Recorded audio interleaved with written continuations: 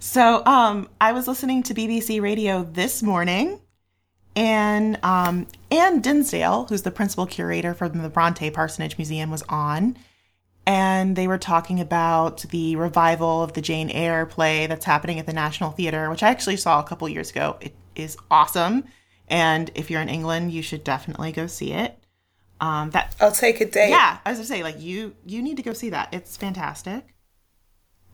Cool. But yeah, she wanted to let everyone know about some new finds that they had at the parsonage, which I was super they find Keeper? geeked out about. They actually, so in 2016, they purchased a book that belonged to the Brontes' mother, so Maria. I still hear both. So they purchased a book, and inside that book, do you know what they found, Hannah? Some hair. No. A flower. Well, they found some tiny little books by Charlotte Bronte. No. What the? I know. Why? I hate that so- they're inside a bigger book. Do you know what's worse than a small book? It's opening a perfectly safe, regular size book and there being a tiny book hidden in it. It's great. I think it's fantastic. They found two, not just one. Was one of them inside the other one? I'm going to say yes. That is speculation, I will say. Okay. She did also refer... Let's perpetuate that myth. Let's just get that on the record. We're just getting that out there. She did call it a manuscript, but they did also say it was written about the time when Charlotte was 17. So I just immediately raised my hand in class to no one and was like, oh, was it a tiny book? Was it a tiny book inside of a book? I think it was. It's because Charlotte Bronte was a much smaller person when she was 17. She didn't grow into her full human form until she was an adult. That's why the books were so It's true. small. What did you say she was? She was two apples high? 3 apples high, like a Smurf. 3 apples high. It's very, very tiny. Maybe I'll do every episode with a Smurf fact. Oh, yeah, you should. That's the only Smurf fact I know. I actually know some Smurf facts. No. Do you? Well, I just have this one Smurf story. Really, it's not terribly.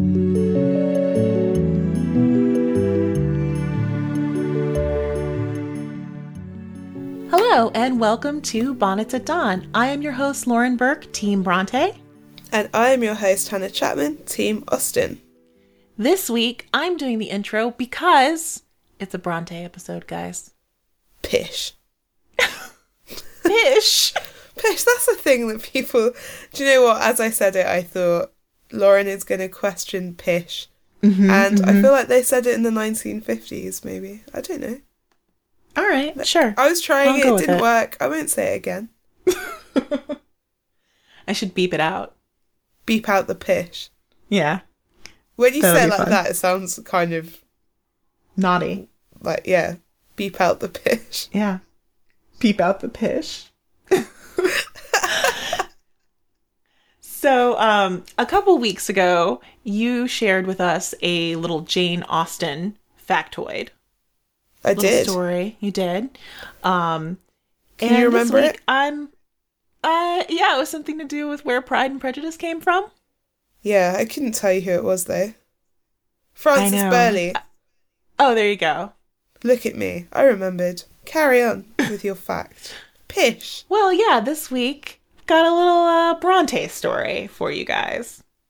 What is it? I'm sure most of you already know this because all the Bronte people that listen to this podcast are just really, really, really smart. They're way smarter than me. So, yeah. But And maybe way smarter than me. maybe this will enlighten some of the Jane Austen fans. So how about that? So this was, I think, one of our favorite stories when we went to the parsonage, actually, because when we were in, God, was it like the second room in the dining room where they all used to sort of, walk around the table every night as they were writing. Which, by the way, sidebar, I'm interrupting myself. I am reading a Charlotte Bronte bio right now I'm reading way too many things at the moment, but that's one of them. It's really good. I'm going to talk about it in a couple weeks.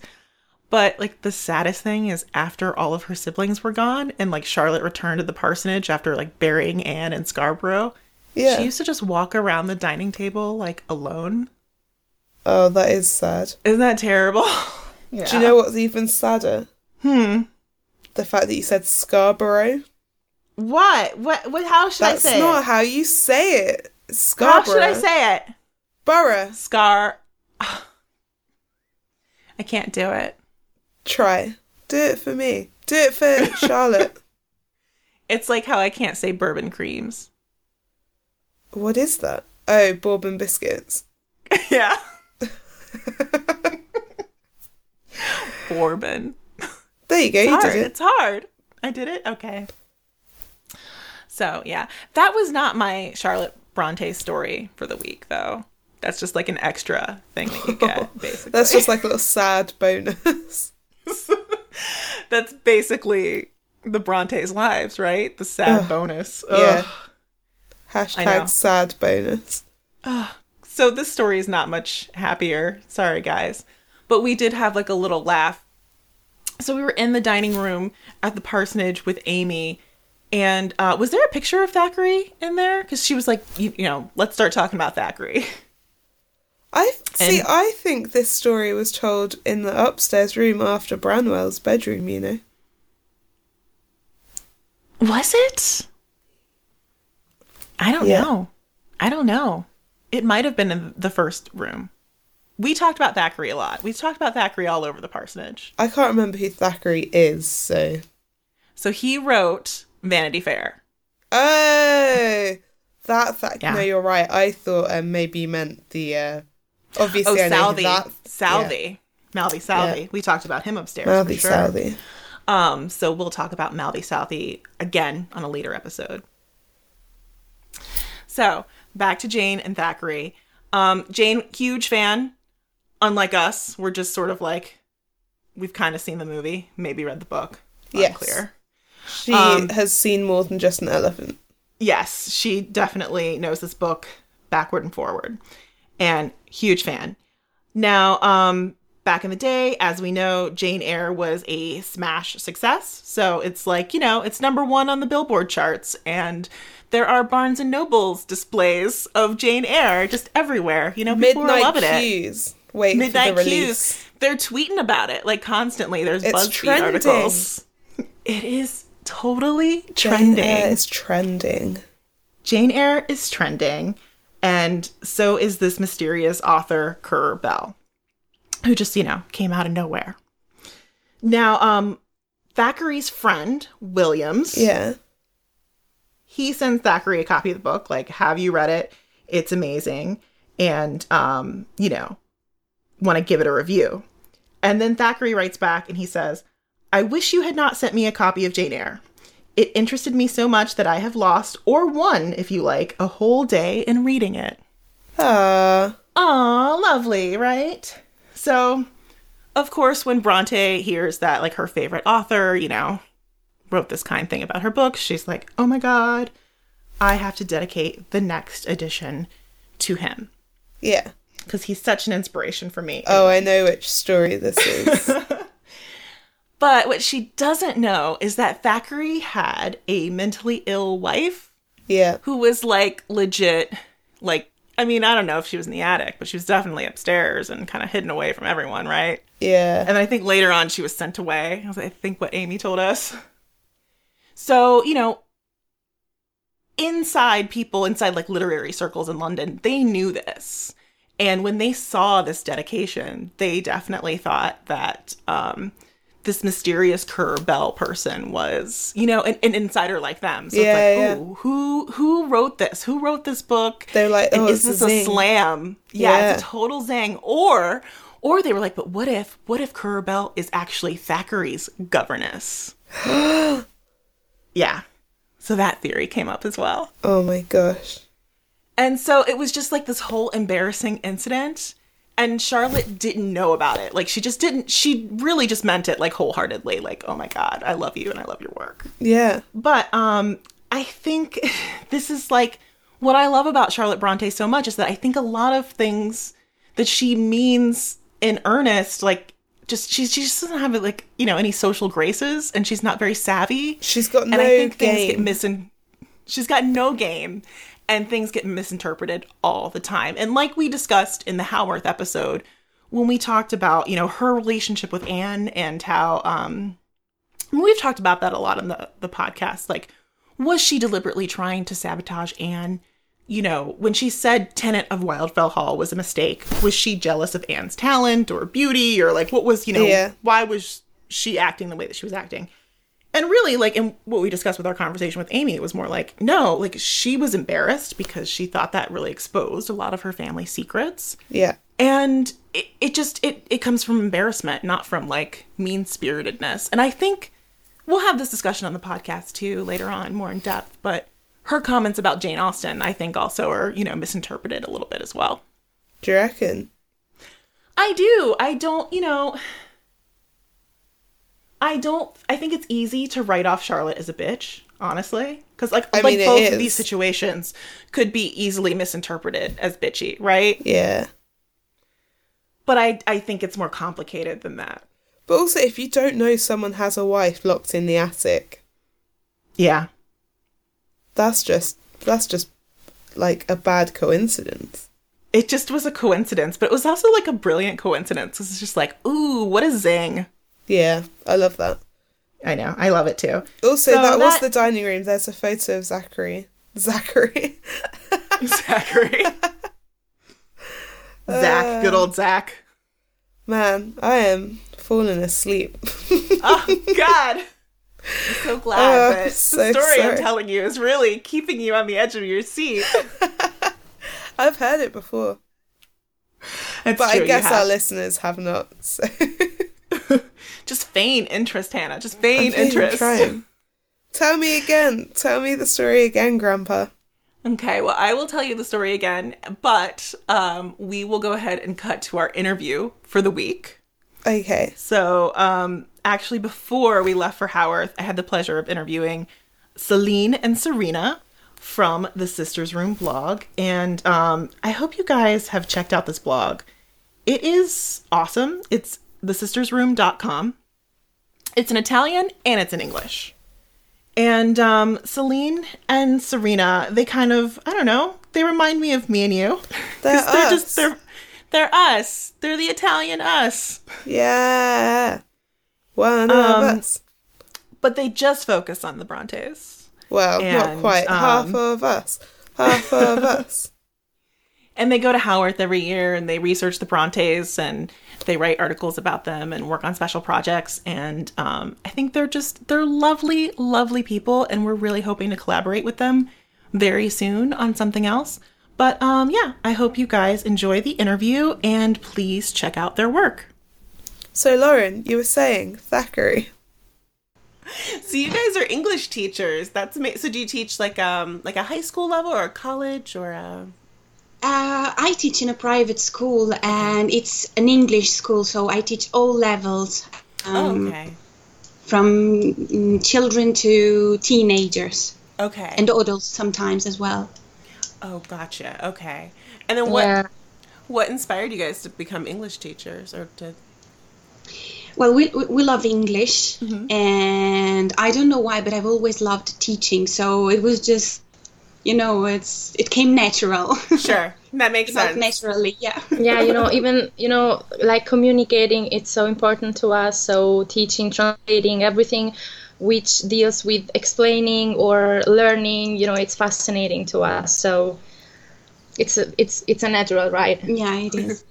And was it also maybe brought on by literature as well, too? Like maybe love of English literature? Absolutely. Yeah. We love literature. We love reading. We also like writing. And we are fascinated by all English authors, especially from the Victorian age, and especially women. We love women writers. So yeah. Yeah, I'm right there with you. I just had on the show. I haven't posted the interview yet, but it was with the International Center for Victorian Women Writers.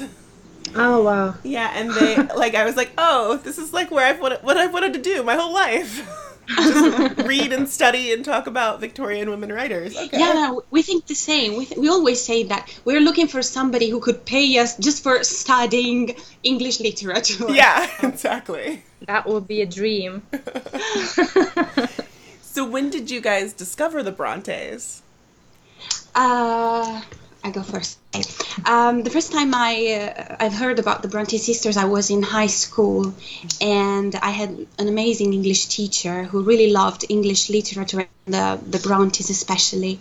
And I remember that the Bronte sisters were not even part of the school program, actually. Mm-hmm. They were barely mentioned in the book. But she loved Emily Bronte, and she brought in class some extra material. So we got the chance to read a few pages from Wuthering Heights, and I just loved it. I remember that I went to the bookshop right after class, I bought it, and I started reading it. And I was really fascinated by the characters in Wuthering Heights, because we can say that there is no good or bad. We have good characters and bad characters.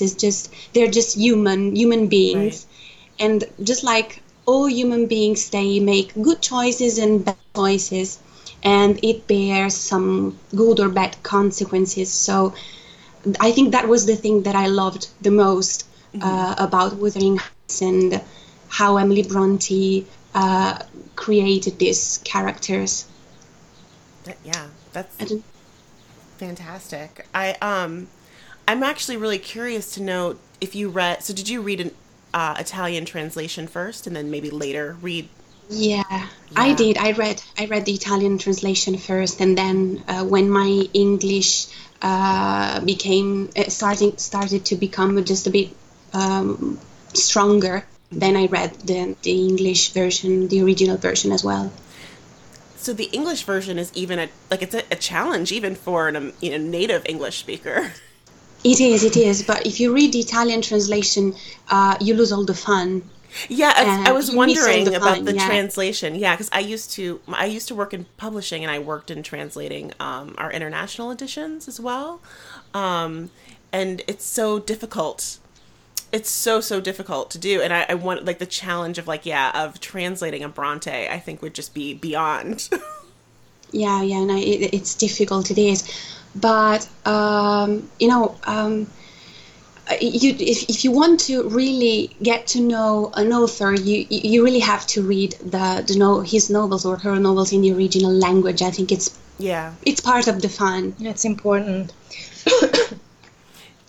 And then even because during the process of translating, you miss a lot of things, because there are some cultural elements that are so very different from country to country, and maybe you can't, it's difficult to keep the meaning and use the right words and keep the sound also. Right. It's complex. Yeah. Yeah, absolutely. And I was when I was working in Translate, I was also translating children's books.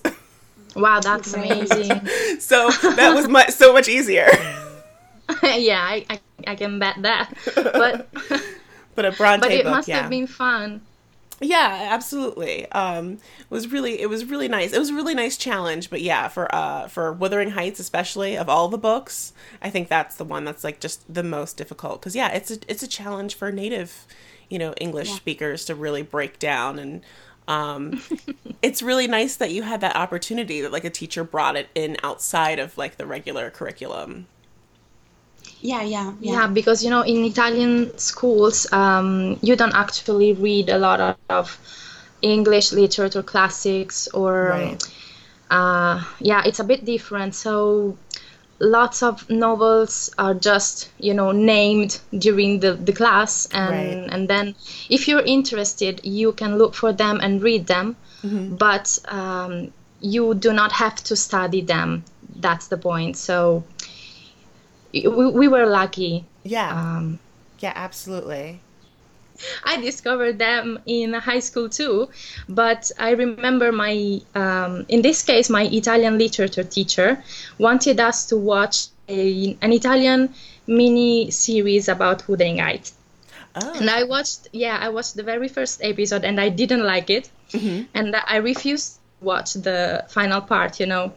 But then there was an oral test, and I got very, very lucky because I just up some very bad things about Heathcliff, and it turned out they were true. And so I got interested to that, and when our English teacher made us read some pages from the book, I just wanted to learn more, and I went buying my English copy, but I couldn't actually read it because I was too young, and I was not maybe prepared. My language was not so good, so I had to buy the Italian copy and read that one too. Yeah. Oh, nice. I kind of like, though, that you have, like, the Italian copy as, like, a primer, and you get to, like, read that first and, like, digest it and think about it, and then go back to the English text, and compare and contrast. I think that's kind of nice, actually. It gives you, like, another level of understanding of the text. Yeah, no, we have done it. We have done it many times, and also to find out which translation was best. So we have discussed about it a lot of times, and yeah, it's interesting. It's interesting to compare somehow how the different translators translated the same sentence. Because it depends a lot on how the translator works, and we think that it also depends on if the translator has seen the plays, especially for Emily Bronte, because she depicts an amazing landscape that it's breathtaking. So right.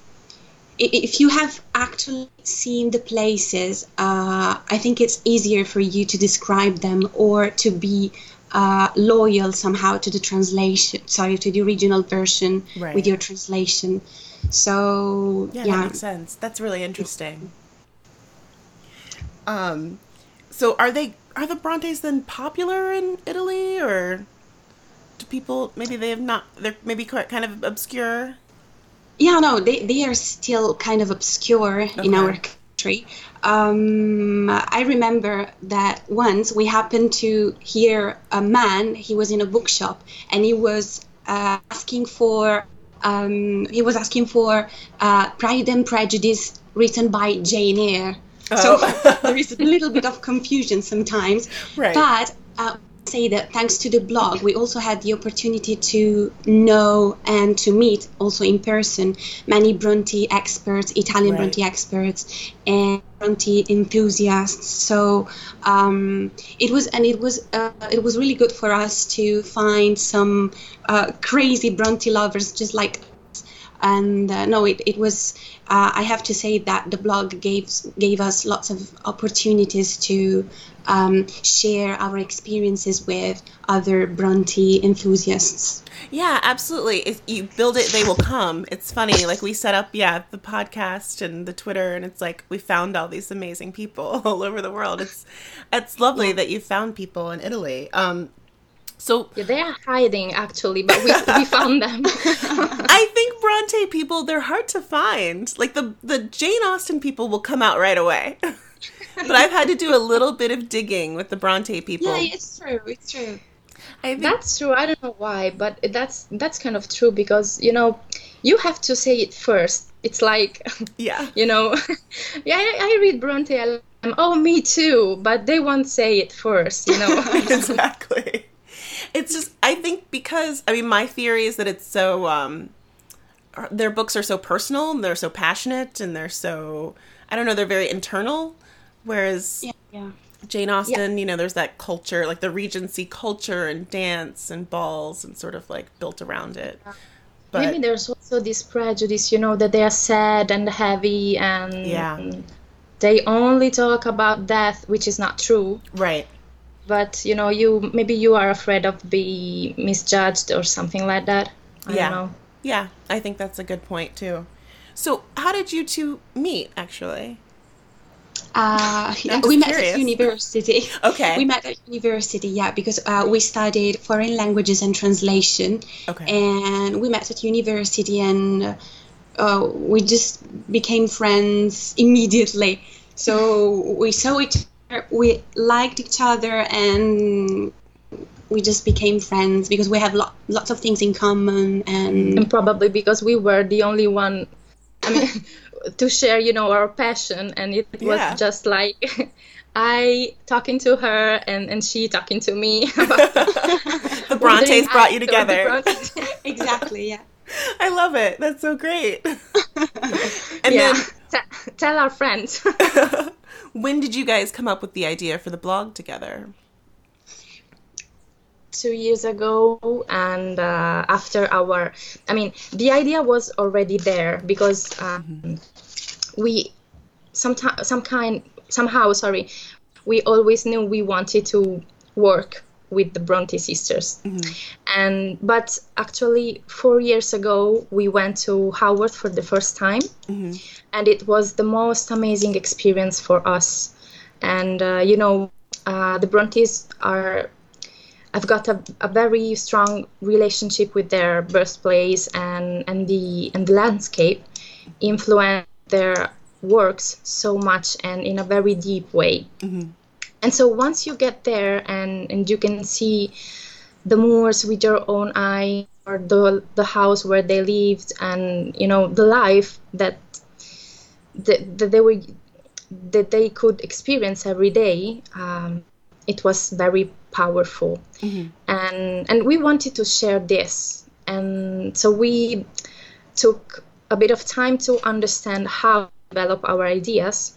And then 2 years ago we started this blog, and it was good. I mean, it's fun, it's useful because we learn and read a lot with very passionate people, and it's great. Yeah, it's an amazing experience, yeah. So you said you were at Haworth 4 years ago for the first time. Have you guys been back? Yeah, every year we go back. Every year? Oh my God. Yeah, every year, yeah. Oh, this is perfect. I didn't realize you were there every year. This is amazing. Yeah, we can't help it, probably. We just have to go. Yeah, we met some very lovely and friendly people over there. So now we have friends in Haworth, and yeah, no, it was amazing. We didn't expect to find so many lovely people, and yeah, it's like home for us now. Oh, that's so nice. I keep saying this on this podcast when I'm doing interviews. I can't believe how many people I've met who have been so inspired by the literature, who have made so many connections and have started so many projects or businesses inspired by the Brontes or Austen. It's amazing to me. I think it's just really beautiful. Yeah, no, it is beautiful, and it's also important people understand that literature is not just, it's not just a book, it's not just a few pages. Literature is life, and we can learn so much from literature, from authors, from the characters that the authors created. This is what we want to do. We want to let people know that literature is much more than a few words on a page. It's life. Yeah, something you can experience. You can see all, even taste. If you try some recipes or smell some, some, or everything. It's real. Yeah. Now, who is your favorite Bronte? Each of you guys, if you had to choose. Yeah, well, totally. My favorite Bronte sister is Emily. I love Emily. Hands down. Yeah, she's the one. Even if maybe she's the most mysterious one, and she was kind of weird, actually. Yeah. But I can feel so close to her somehow, and she was a very I don't know how to say it. She didn't like people. She wasn't talkative. She was not comfortable with people outside her family. She preferred to be alone with her animals or with her brothers and sisters out on the moors, where she could, set her wild imagination free. And she wrote was so powerful, and I think it attracts my very dark side somehow, you know. Yeah, she's mysterious, but also she's powerful and numb some way. Yeah. And yeah, she totally attracts me. Yeah. Yeah. You know, and the same is for me. My favorite one is Emily, even if I have to say I love all of them. But I really like Emily because reading Wuthering Heights, I found out that there is the way she writes, the things she talks about. They really reach my feelings. So I like to think that somehow we have something in common, and that in a past life we would have made very good friends. So no, I really like her, and yeah, she's my favorite as well. Can we ask you the same question? I have to say, if I'm talking about just purely sister, like who I'm more attracted to, like who I want to know more about, it's Emily, because I find her to be really just unquestionably herself. Yeah. and fearless. Absolutely. And I love that quality. I have a friend who embodies that quality very much, and I really, really respect her. Like, and she's also a writer, and her writing's very powerful, and she's also just very unapologetic for like who she is. Like sometimes you'll be in a conversation with her, and maybe someone will like she's very fearless. Like she will voice her opinion, and she's not, you know, trying to hurt you or put you down, but she just, you know, it's a very fearless quality that I admire. I think partially because I'm from the Midwest in the United States, and we're all so like reserved and polite, and like just we don't say what we really mean. So it is a quality that I just really admire, and just like she just is like herself, and she doesn't care. And Absolutely. That's what I love. I love sort of the anecdote when she was at school in Brussels, and how Charlotte was trying to sort of maybe say like, maybe you should tailor your clothes, or maybe try to fit in a little bit more. And she was just like, yeah, no, I wish to be but as God made me. Yeah, like, no.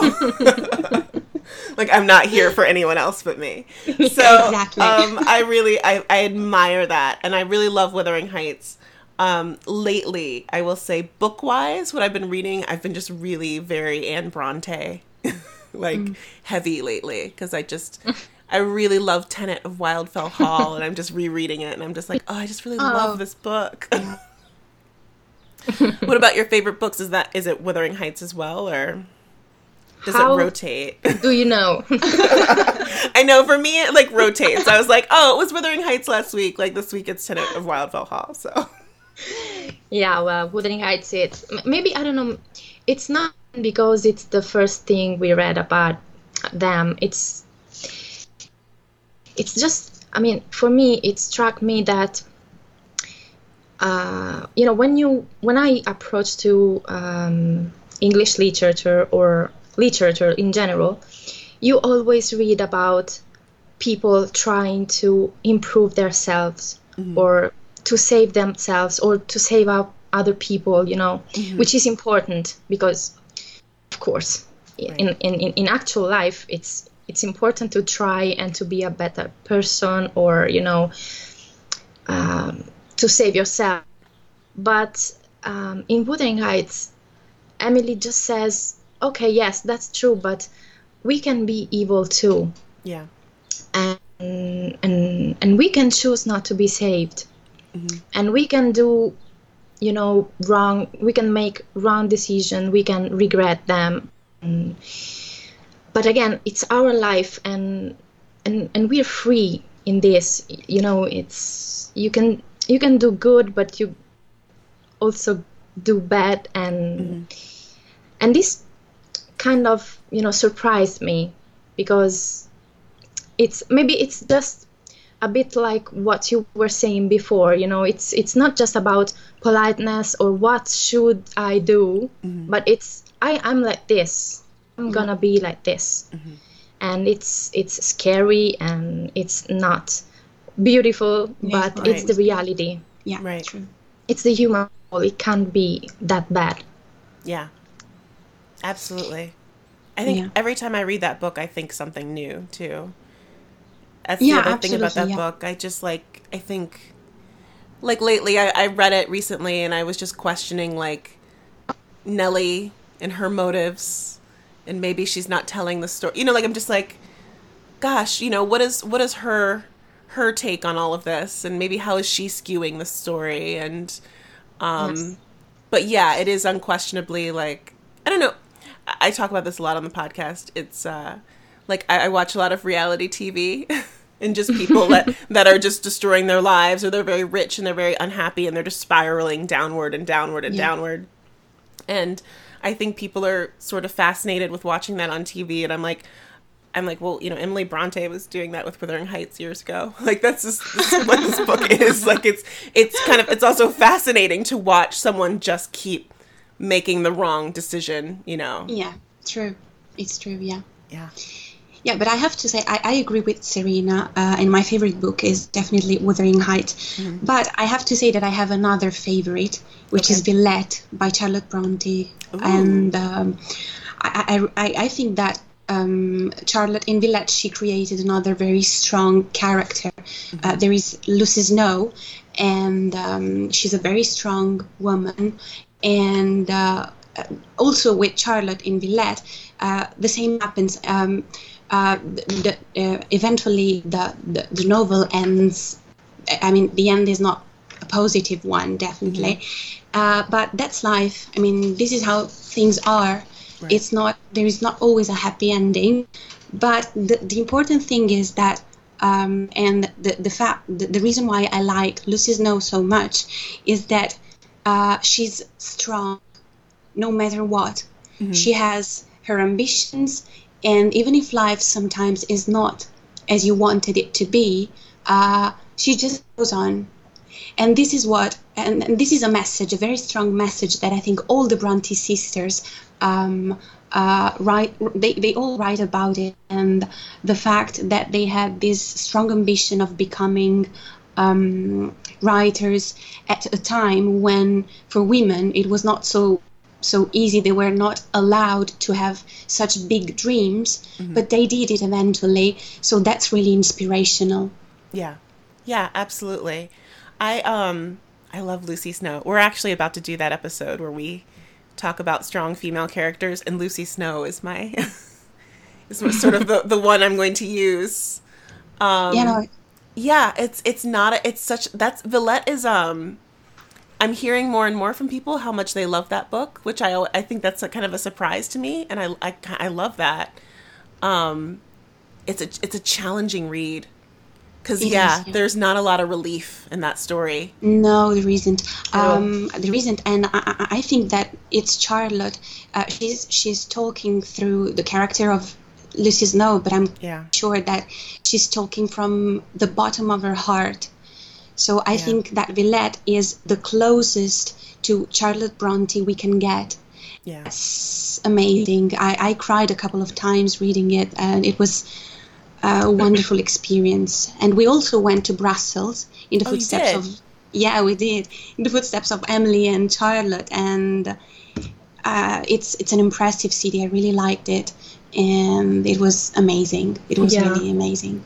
What did you see there? Yeah. Oh, sorry. I was going to say that we went to Santa Gudula too, which is the place where she, you know, in Villette there is a chapter, where Lucy Snow goes to the church and confess to, you know, and actually that's a very autobiographical fact, because Charlotte actually did that, and we read some letters, and there is one in particular that she wrote to Emily, where she told her about this experience, and she wrote something like, I am alone here, I'm far from home, I do not know anyone, and I feel so lonely, and I need a comforting place, you know, I need someone who would listen to me, and that's why she chooses to experience, you know, this Catholic confession. Mm-hmm. And so you're just there, and you can read the letters and the pages from Villette, and you are standing exactly there, and it's like you can understand it better. I mean, Right. you can imagine it. It's not hard to picture what she actually felt, or she was alone in a very big city, because she comes from Haworth after all. Yeah. Yeah. And she comes from a very close family where they are all together, and she was alone over there. Yes, she was with a few friends, family friends, but she missed the core of her family, you know. Yeah. Yeah, absolutely. And that's good. I mean, following them to Brussels or London or York, wherever they went, it's so exciting for us, because we keep learning in a very close way to them. It's like being with them somehow. What is it about the Brontes that you think is like sort of made their legacy endure? Well, I'm sure that this is related to their legacy is related to the fact that they were very modern women somehow, and is the message that they have left in their books. So the fact that they were women who were looking for a place in the world, they were able to fight despite all the difficulties in order to accomplish their ambitions. And I think that's an important legacy that they're leaving to us, because now even women and girls from our centuries, they can still learn from that. Yeah. And that's really important. Yeah, totally. Also, the fact that even if they are so, they are from another century, but actually, it's like they are actually closer, because you can feel they were just young women, just like us, for example, or you, and their goals or their dreams or their fears were real. You can recognize those dreams or those fears as yours. Yeah. And they can be inspirational, because they suffered a lot. They had really difficult lives, a very hard background where to live in, and yet they made it. And they made it with dignity, following their own way. Yeah, their own way. And this is important, to believe in yourself and not to feel alone. Yeah. And to find the inspiration and the strength to say, okay, I'm trying too. I want to try too. And this is so important, I think. Yeah, and it's also important the fact that they are not lying to you. They just tell you, okay, life is hard. Yeah, that's true. Yeah. But you can do it anyway. Right. So Don't give up. Yes. don't give up. Yeah, that's the message. So yeah, I mean, he had the crazy wife in the attic, but she didn't know about it. It was just a mistake. Oh, you're right. Poor That was Charlotte. more funny and interesting the second time around. Do I sound more convincing the second time around? Totally convinced me. I've convinced everyone. You can call me the Scarlet Pimpernel. So this month we are doing a little promotion. What we are doing is we are just asking you guys to share your favorite episode of Bonnets at Dawn somewhere on social media. Tag us or, send us a screenshot. Or what else can they do, Hannah? You could hire an aeroplane to fly over your favourite spot with details on it. Yeah, that would be great. Like with one of Just those send us a things. picture of that. One of those like sign things. Or get it to write it in the sky. Get an Yeah. aeroplane to make our logo in different coloured smokes. Like the red arrows or something. Yeah, I think that would be fantastic, guys. I mean, come on. But That's you have to definitely take worth a an enamel picture of pen. it. You have to take a picture of it. Yeah, you got to take a picture of that and send it to us. Oh, or you could, graffiti it on a bathroom wall just like that Charlotte Bronco graffiti that you sent me. Yeah. Yeah, that would be great. Just get it tattooed on your neck. Yeah. No, that is too also far? Acceptable. Yes. I'm fine with it. I mean, it's not my neck. It's not. Yeah. Get it tattooed on Lauren's neck while she's unaware of it, and I will give you a pin. So yeah, there's a lot of ways you can do this. You could just share a Twitter link. That would be fine too. And you can find us on the social medias on Twitter and Instagram at Bonnets at Dawn. You can find us on Facebook by searching Bonnets at Dawn, and then you can request to join the private group. You can also Gmail us. You can Gmail us. You can email us. Gmail us at Gmail, which is bonnetsatdawn@gmail.com. That is all true. So yeah, next week we will be back with an Austen episode. So you better get your Austen factoid ready, Hannah. Have I created a monster? Is this fact thing gonna keep back on going? Yeah. Can I do an Austen rap? Can I rewrite like some Eminem song to be about Jane Austen? Could I do that instead? Yeah, I mean, is that easier for you? That honestly seems like more work, but I'm gonna say yes. Go for it. But all right. I reserve the right to retract that statement. Okay. All right, that sounds great. Wonderful. Well, thank you guys for joining us, and I look forward to talking to you next week. Bye.